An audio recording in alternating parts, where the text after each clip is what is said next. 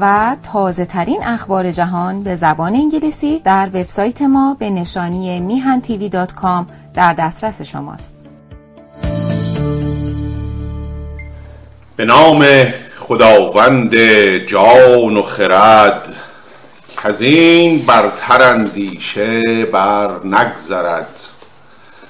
عرض درود و سلام و ادب و احترام دارم به پیشگاه یکایک شما ایرانیان دلیر آزاده، آزادگان دلاور ایرانی، بینندگان و شنوندگان گرامی رادیو و تلویزیون میهن در هر گوشه ای از این جهان پهناور که هستید. باری یاران، چنان که آگاهید با هم تاریخ میخوانیم. تاریخ عرض می شود که صدر اسلام عزیز را خواندیم با هم پس از رحلت رسول، خلیفتی ابوبکر و عمر و عثمان را. حال می‌خواهیم عرض می شود که به چگونگی به خلافت رسیدن مولای متقیان علی علیه السلام را با هم بخوانیم، ببینیم که چگونه شد که فرزند ابوطالب بعد از عثمان به خلافت رسید. خب برای که از این حال آگاه بشویم میبایستی یه چند قدمی به عقب برداریم و از اواخر دوره خلافت عثمان با هم احوال قضایا را پی بگیریم و ببینیم که چگونه بوده است. خب آنچنان که مشهور است، عثمان عرض می شود که در انتهای ایام خلافت خیش از خیشان و بستگان خود بسیار به امارت می گماشت. این هم باز هم قابل فهمه، هم این که کرکتر عثمان رو چنان که عرض کردم مرد مأخوذ به حیایی بوده، خجالتی بوده. وقتی فرض بفرمایید پسرم بوش می اومده می گفت آقا یه پست مقامی هم به من بده تو که خلیفه مسلمینی، نه بلد نبوده بگه، میداده، میکرده این کار رو و این در نهایت باعث عدم شایسته سالاری شده و منجر به این شده که مردم از عمال عثمان در واقع شاکی بشن و اظهار نارضایتی داشته باشند از آن عاملانی که عثمان بر ولایات میگماشت.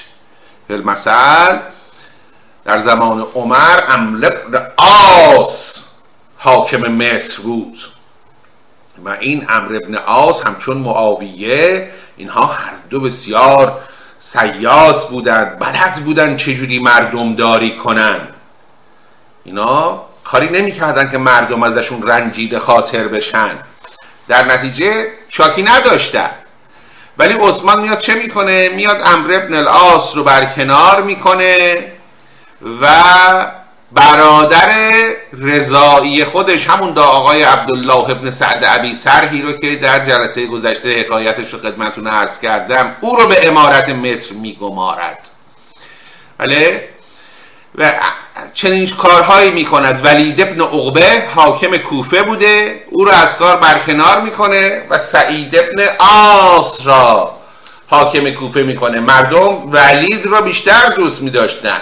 نگاه به اون سریال کذایی امام علی نکنید، ساخت جمهوری اسلامی.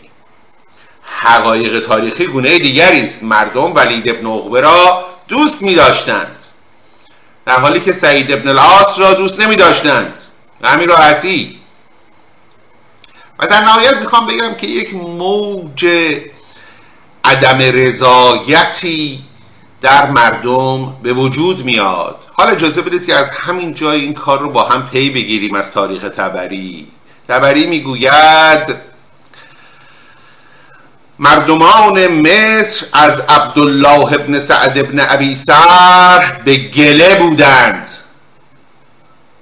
که عمرو ابن العاص امیر مصر بود و عثمان او را از آن باز داشته و عثمان را خواهری بود که زن عمرو بن العاص بود. ببینید همشون هم با فامیل بودن ها. دقیقا همین داستان هزار فامیل جمهوری اسلامی خودمان است.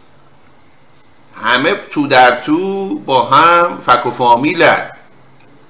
الان داریم میفهمیم که خواهر عثمان زن عمرو العاص بوده و عثمان را خواهری بود و زن عمرو بن العاص بود. چون عثمان عمرو را از مصر معزول کرد، او خواهر عثمان را دست باز داشت، یعنی خواهرش رو طلاق داد و همچنین پیوسته عثمان را بد گفتی و علی نیز از عثمان آزرده بود و عبدالله ابن عباس نیز آزرده بود و هر کس او را عیبی گفتندی که یاران پیغمبر را کار نمی دهد و همه کار به بنی امیه می دهد. فامیلاش بودن بنی امیه، قوم خویشش بودن. اندکی انصاف هم بد چیزی نیست. کاشکی بتونیم یک دقیقه خودمون رو جای افراد بگذاریم، برگردیم به 1400 سال پیش، خودمون رو بکنیم عثمان. 1400 سال پیش که سهل است، همین امروزش کدام از ماست که مصدر کاری بشه و پارتی بازی نکنه؟ اگر خواهرش، برادرش، پدرش، مادرش، فامیلش، پسرعموش، دختر خاله‌اش آمدند و خواسته ای داشتند اجابت نکنه، کدام از ماست؟ اگر نگیم هیچ کس، دست کم اون که کمتر از ما پیدا می شود. خب این عثمان هم بیچاره مستثنا نبود آقا. فامیلاشون می اومدن بهش فشار می آوردن که به ما یه شغل بده، اونم میداده. حالا اینها شاکی هستن، علی و عبدالله ابن عباس و عمرو العاص و دیگران شاکی هستن که یاران پیغمبر را کار نمی دهد، همه کار به بنی امیه می دهد. شکایتشون اینه، باج سیبیل ما رو نمیده.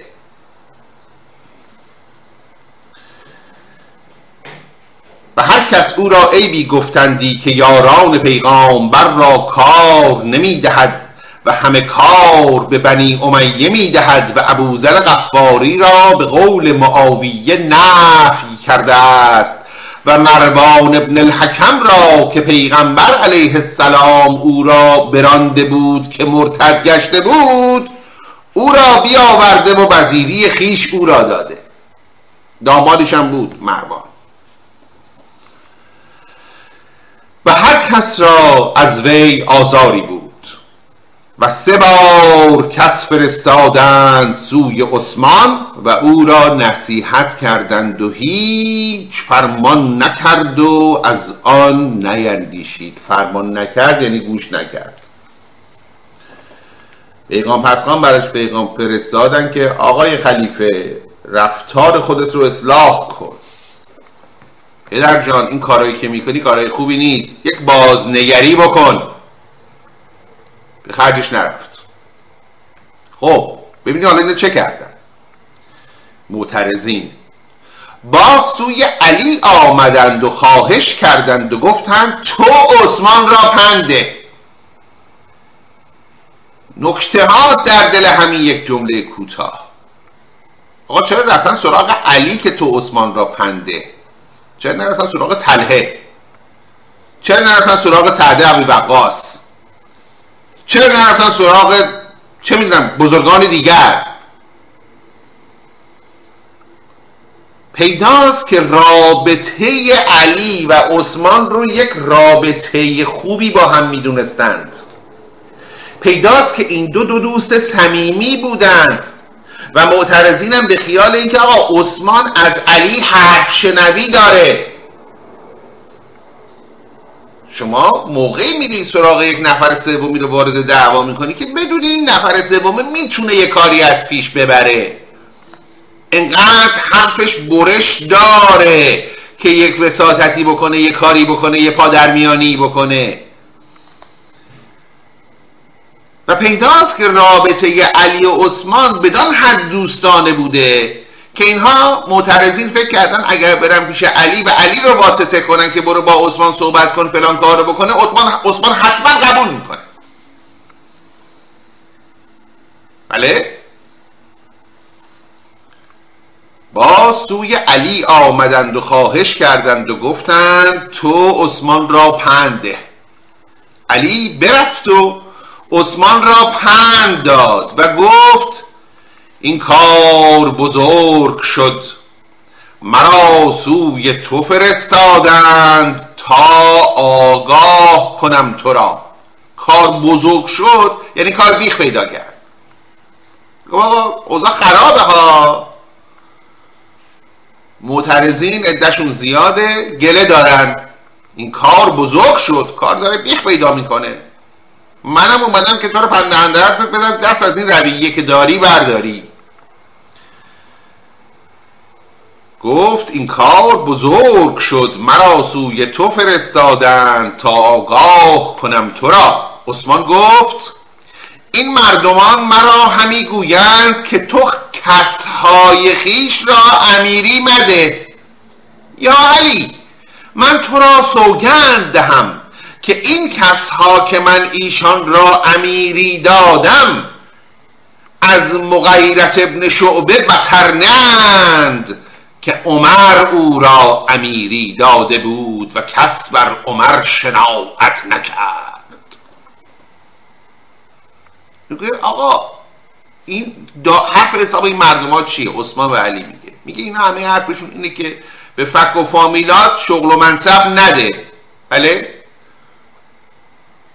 آقا من کدومی که از فک و فامیلای من ای علی تو را سوگند میدهم که به من بگو کدومی که از این قوم و خیشایی که من بهشون شغل و منصب دادم احوال و رفتار و گفتار و کردارشون بدتر از یک کسی مثل مغیرت ابن شعبه است که عمر به او امارت داده بود. علی گفت عمر هر که را امیری دادی پای بر گردن وی نهادی و تو رسن دست باز داشته ای، من تو را نصیحت کردم تو بهدانی. چه حرفی زده علی؟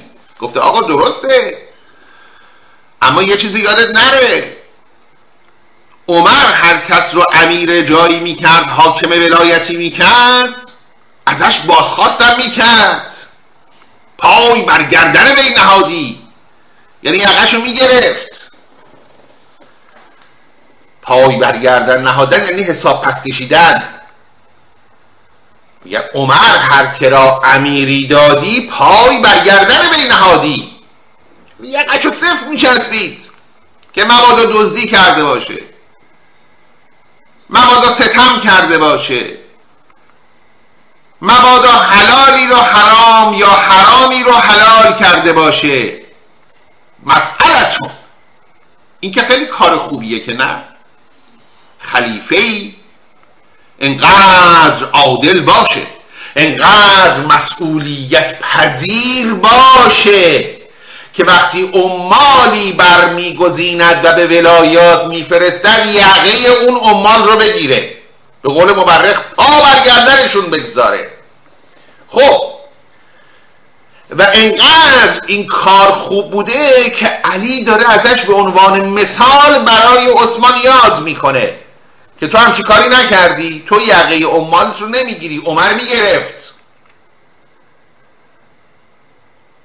حال شما با منطق و استدلال خودتون 1 2 تا 4 تا بفرمایید. این علی که آمده داره عثمان رو پند میده و میگه از عمر یاد بگیر، موقعی که عبدالرحمن ابن عوف بهش پیشنهاد خلافت داد گفت من به سیره شیخین کار نمیکنم. این که خودش داره متوسل میشه به شیوه شیخین، این که داره به عثمان نصیحت میکنه که آقا راه شیخین رو در پیش بگیر، راه عمر رو در پیش بگیر. جالبه ها، ببینید دروغ آخوند رافضی چه میکنه. روز روشن به شما میگه شب تاریکه. خورشید وسط آسمون میگه نه شبه. اینجور دروغ میگه آخوند که حرف راست از دهنش در نمیاد، که یک روده راست در شکم آخوند رافضی نیست، که آنچه میگوید دروغ اندر دروغ اندر دروغ است. این هم یه نمونه دیگه. علی آمده خدمت عثمان داره نصیحتش میکنه. اولا که چه رابطه صمیمانه و دوستانه ای داشتن.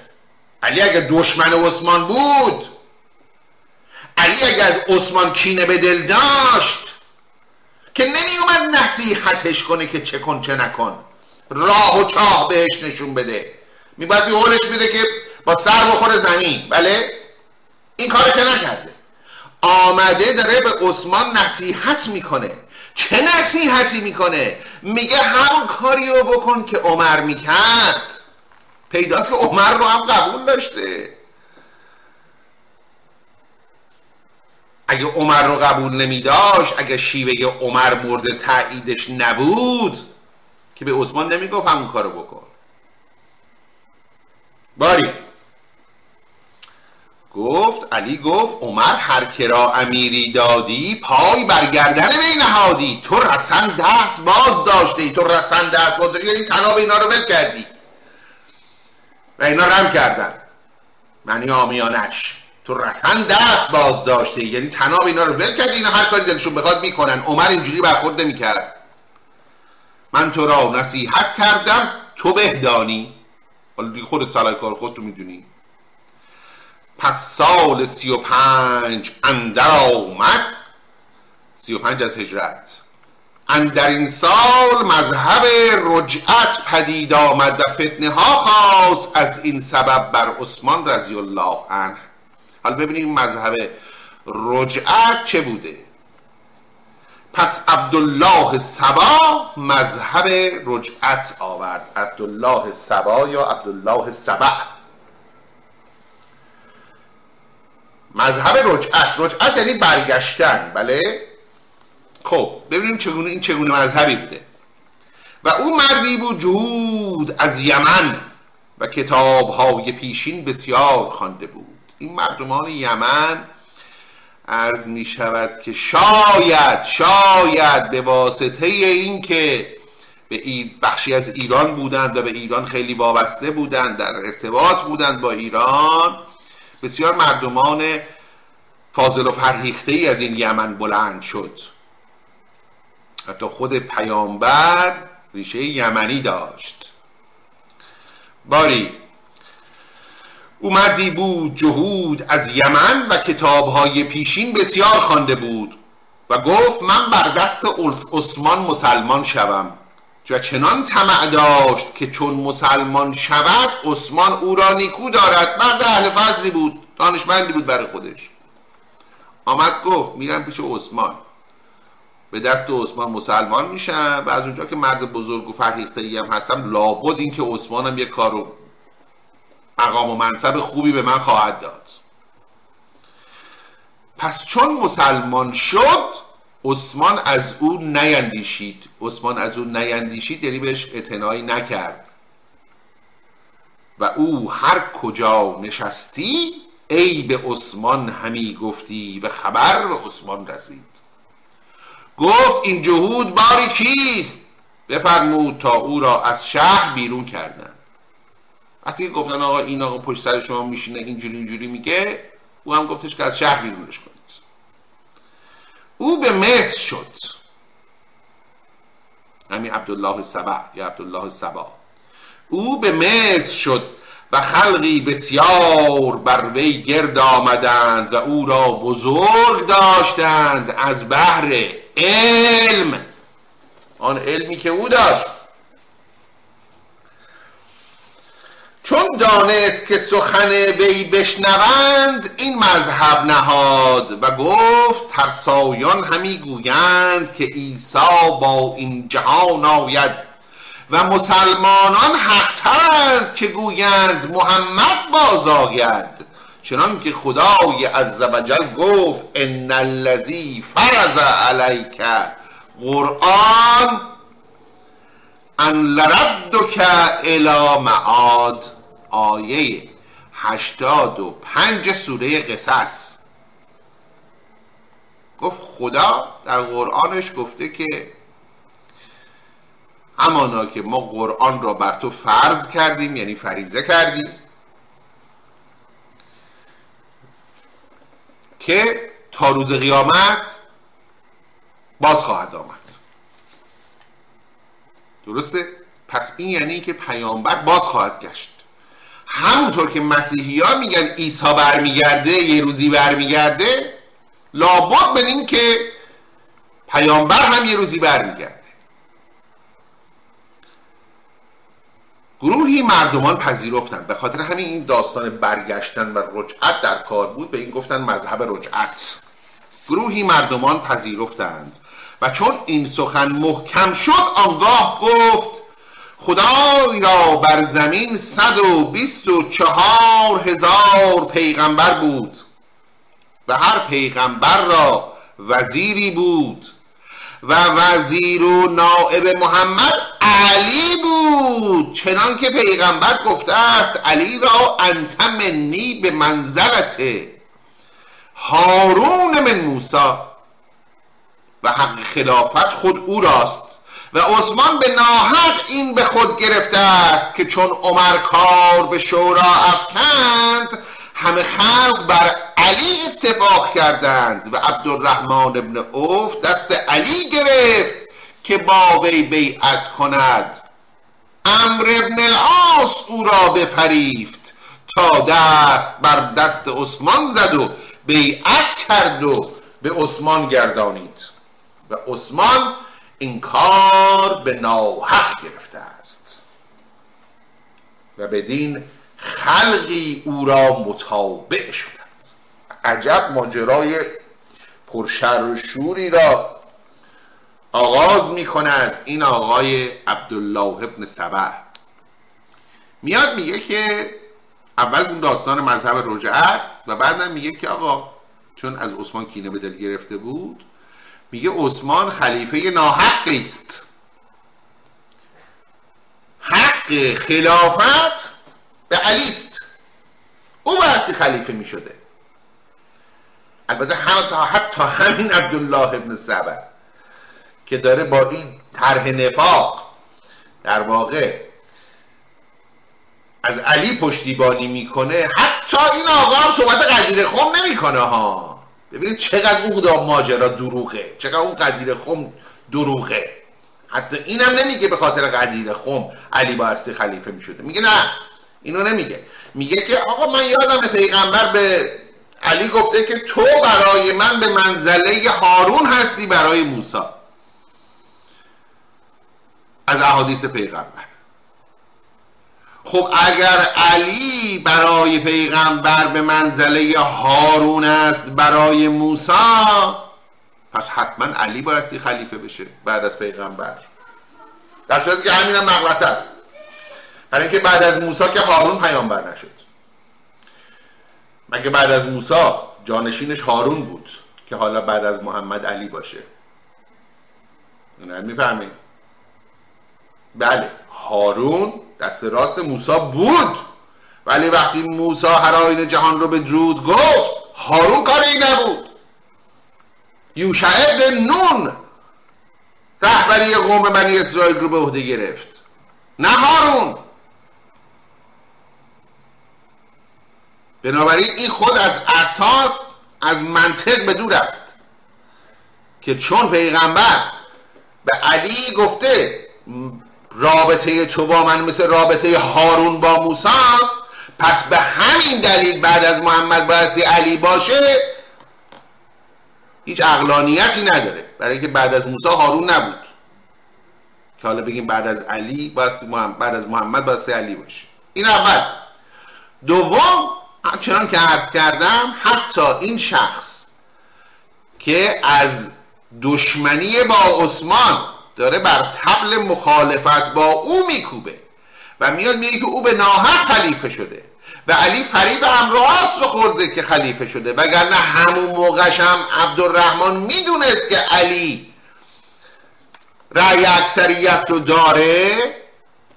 ما دیدیم که عبدالرحمن هم که اول به عثمان رو نکرد، که عبدالرحمن هم رفت اول سراغ علی. عبدالرحمن هم اول دست علی رو گرفت که باش بیعت کنه. علی ناز کرد به توصیه آنچه که عباس بهش گفته بود. و خب آقای عبدالله سبا به همین هم اشارت دارد، میگوید که عباس او را بفریفت. خب میخواست فریب نخوره، حالا فریب خورده. باری و بدین خلقی او را متابع شدن، گروه زیادی هم از مردم به او پیوستند.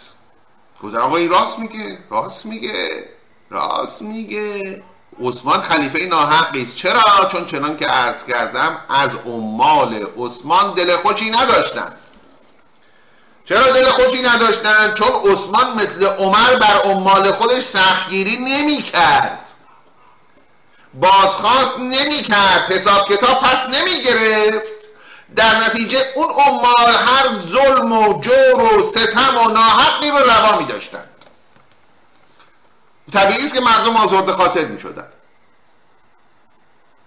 این آقای عبدالله سبا آمده بر این طبل داره میکوبه، به مذاق مردم شیرین آمده.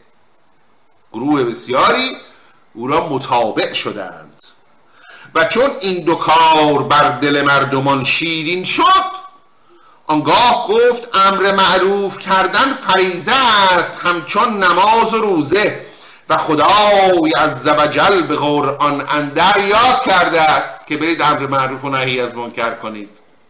و ما اکنون عثمان را چیزی نتوانیم کردن مگر که فرمان وی و از آن کاردانان وی نکنیم و جور از ایشان باز داریم. و این عبدالله ابن سبا خواست که مردمان را بر عمال عثمان دلیر کند. میگه آقا ما حالا بحثی چیکار، حالا که عثمان خلیفه شده خب دیگه کار از کار گذشته، بحثی چیکار کنیم؟ بحث امر به معروف و نهی از منکر کنیم. گشت ارشاد اون موقع رو می‌خواستن راه بندازن. بحثی امر به معروف و نهی از منکر کنیم. چه جوری این کارو بکنیم؟ به حرف‌ها و فرمان‌های عثمان و عمالش گوش ندهیم. به قول امروزی‌ها نافرمانی مدنی کنیم. مثلا باج و خراج ندیم، هر کاری که گفت بکنید نکنیم، هر کاری که گفت نکنید بکنیم، برعکسش انجام بدیم. و او چنان که مورخ نوشت میخواست مردمان را بر عمال عثمان دلیل کند، میخواست دعوا را بندازه، میخواست از این گرد و خاک بلند کنه و از این گرد و خاکی که بلند میشه از این آب گلالود در واقع ماهی بگیره. بله؟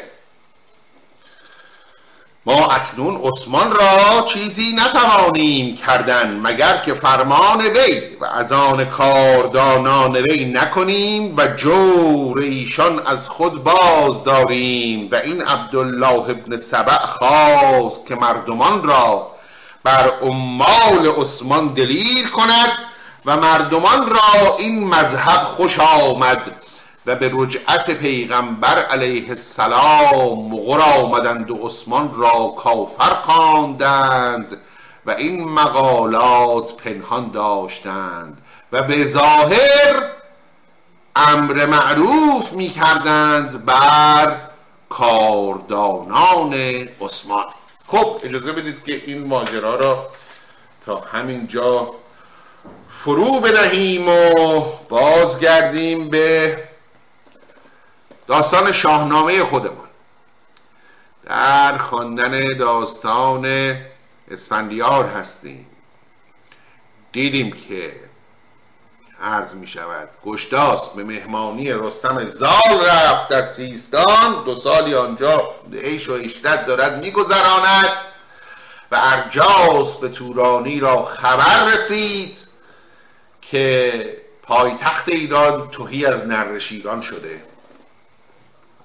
او هم به پسر خودش کهرم سپاه بزرگی میده و حالا یا کهرم است یا کهرم، هر دو خوانده می شود، و او رو راهی ایران میکنه که تو برو و منم از پس خواهم آمد. بدو گفت کهرم که فرمان کنم، به گفتار تو جان گروگان کنم. خطاب به پدر: چو خورشید تیغ از میان برکشید، شب تیره زو دامن اندر کشید. ببینید بارها عرض کردم این توصیف برآمدن روز یا فرارسیدن شب یا به سر رسیدن روز به سر رسیدن شب بارها و بارها و بارها در شاهنامه آمده و هیچ بارش تکراری نیست. هیچ کدوم از این ابیات تکراری نیست.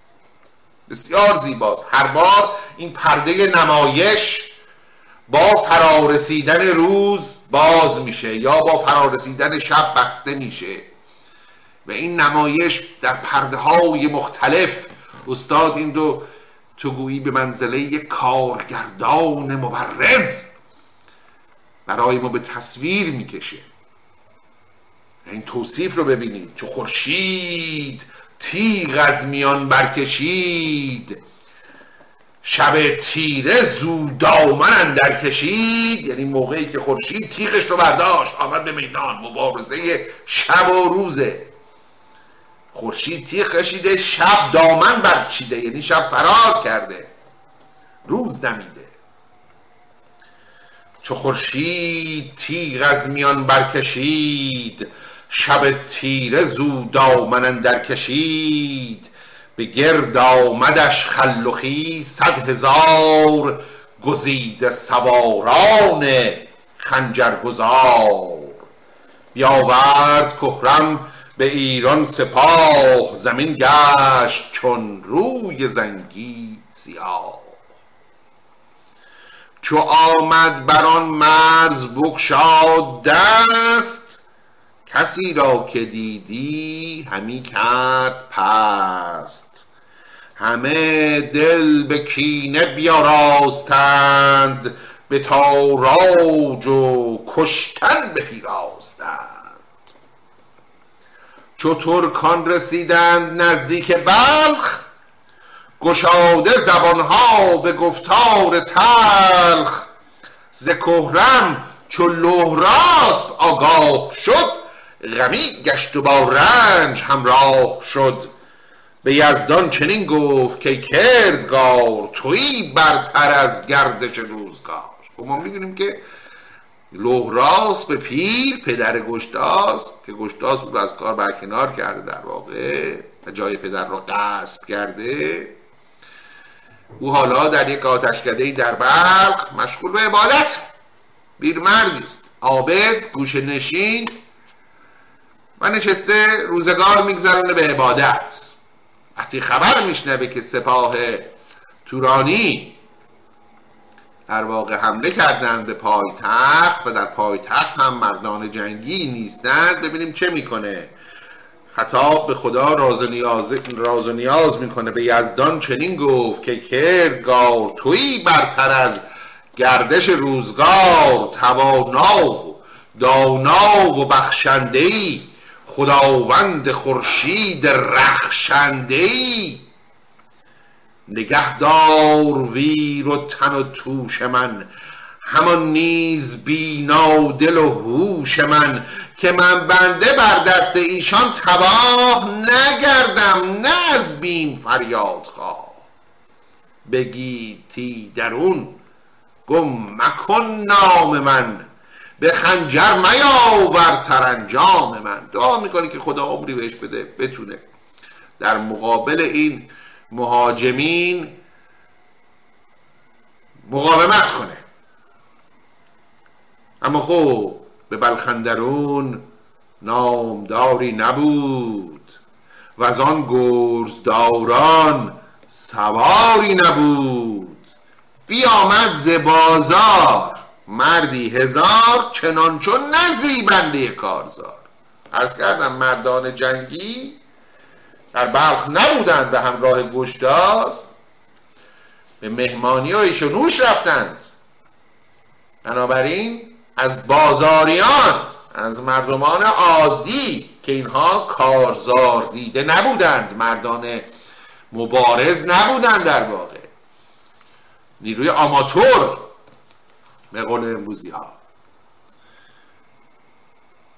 بیامد ز بازار مردی هزار، چنانچون نزیبنده کارزار. چو توران سپاه اندر آمد به تنگ، بپوشید لهراسپ خفتان جنگ. ز جای پرستش به آوردگاه، بشد برنهادان کیانی کلاه. به پیری بغرید چون پیل مست، یکی گرزه گاو پیکر به دست. به هر حمله جادویی زان سران، زمین را سپردی به گرز گران. با اون پیری دلاورانه می جنگید.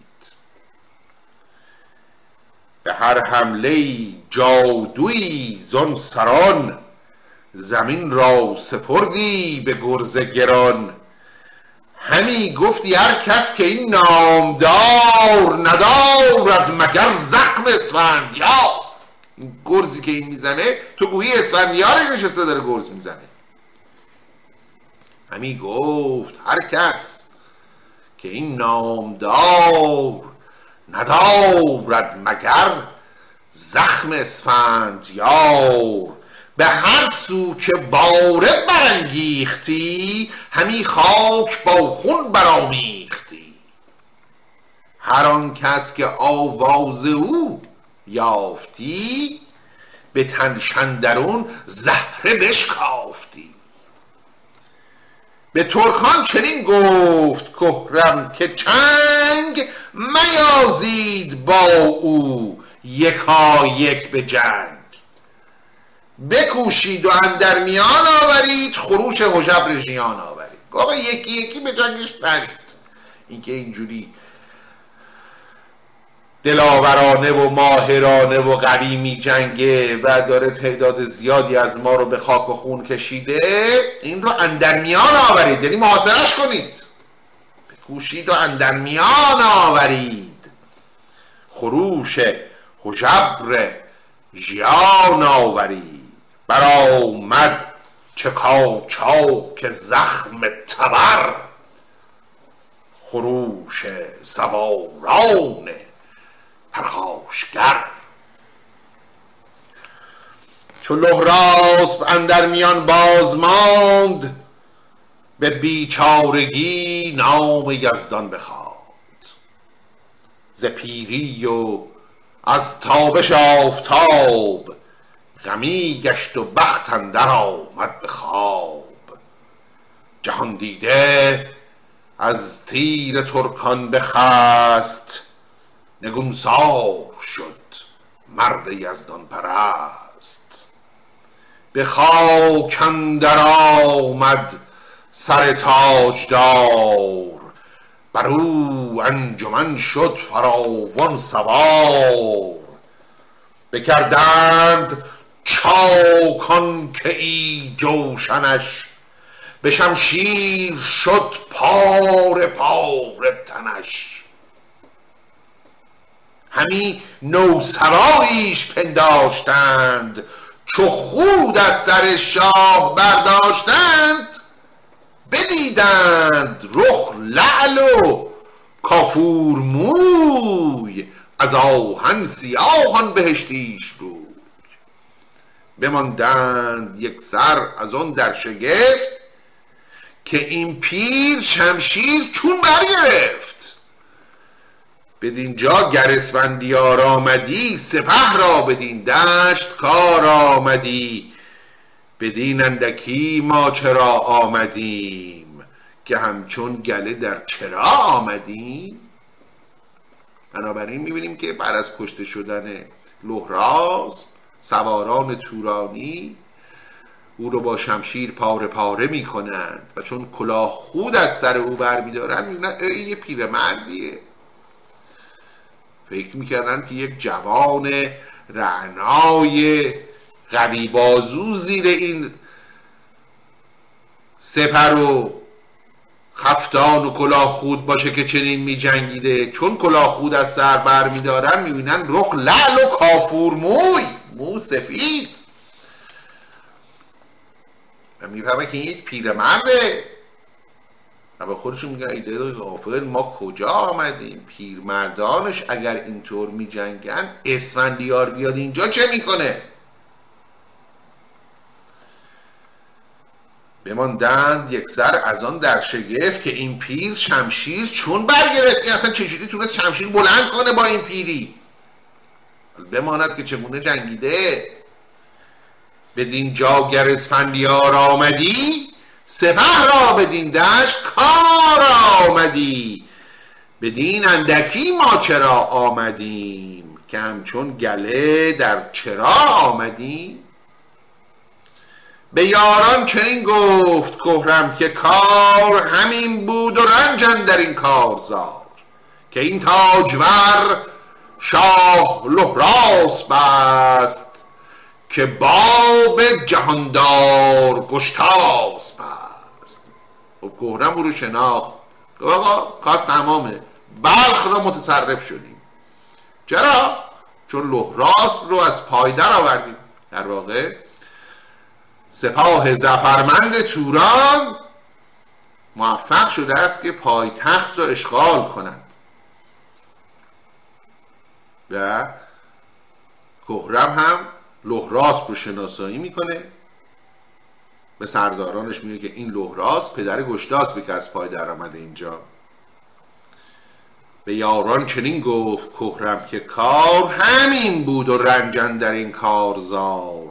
که این تاجور شاه لهراس پست، که باب جهاندار گشتاس پست. شهنشاه را فر یزدان بود، همه کار او بزم و میدان بود. چنین پیرگشته پرستنده بود، دل از تاج و از تخت برکنده بود. کنون تخت گشتاسپ شد زو تهی، به پیچد ز دیهی به شاهنشهی. وزان پس به بلخ اندر آمد سپاه، جهان شد ز تاراج و کشتن تباه. نهادند سر سوی آتشکده، بدان کاخ و ایوان زر آزده. همه زند و استاب برافروختند، همه کاخ و ایوان همی سوختند. ورا هیربد بود 80 مرد، زبانشان ز یزدان پر از یاد کرد. همه پیش آذر بکشتندشان، ره گبرکی برنوشتندشان. ز خونشان بمرد آتش زرد هشت، ندانم چرا هیربد را بکشت. و در واقع بعد از پای در آوردن لهراس آتشکده نوبهار بلخ میان و در اونجا آنچه موبد بوده است از پای در میارن، من جمله زرتشت پیامبر را. پس بنابراین در اینجا میبینیم که کار بسیار بیخ پیدا کرده. نه تنها پایتخت متصرف شدند، بلکه در آتشکده نوبهار بلخ زرتشت و موبدان زرتشتی رو هم سر بریدند. لهراس هم در این گیرودار کشته شده است. خب یاران، به اتمام وقت نزدیک میشویم، بنابراین اجازه فرمایید که دنبال کردن این ماجراها رو به جلسه آینده موکول کنیم. با سپاس از این که چون همیشه مهر کردید و وقت گذاشتید و به پای این برنامه نشستید و با آرزوی سربلندی برای یکایک شما نازنینان و به امید بوسه زدن بر جبین بلند آزادی در فردای میهن همه شما یاران و نازنینان را به ایزد منان می سپارم. تا دیداری دیگر، درود و 200 بدرود و پاینده ایران.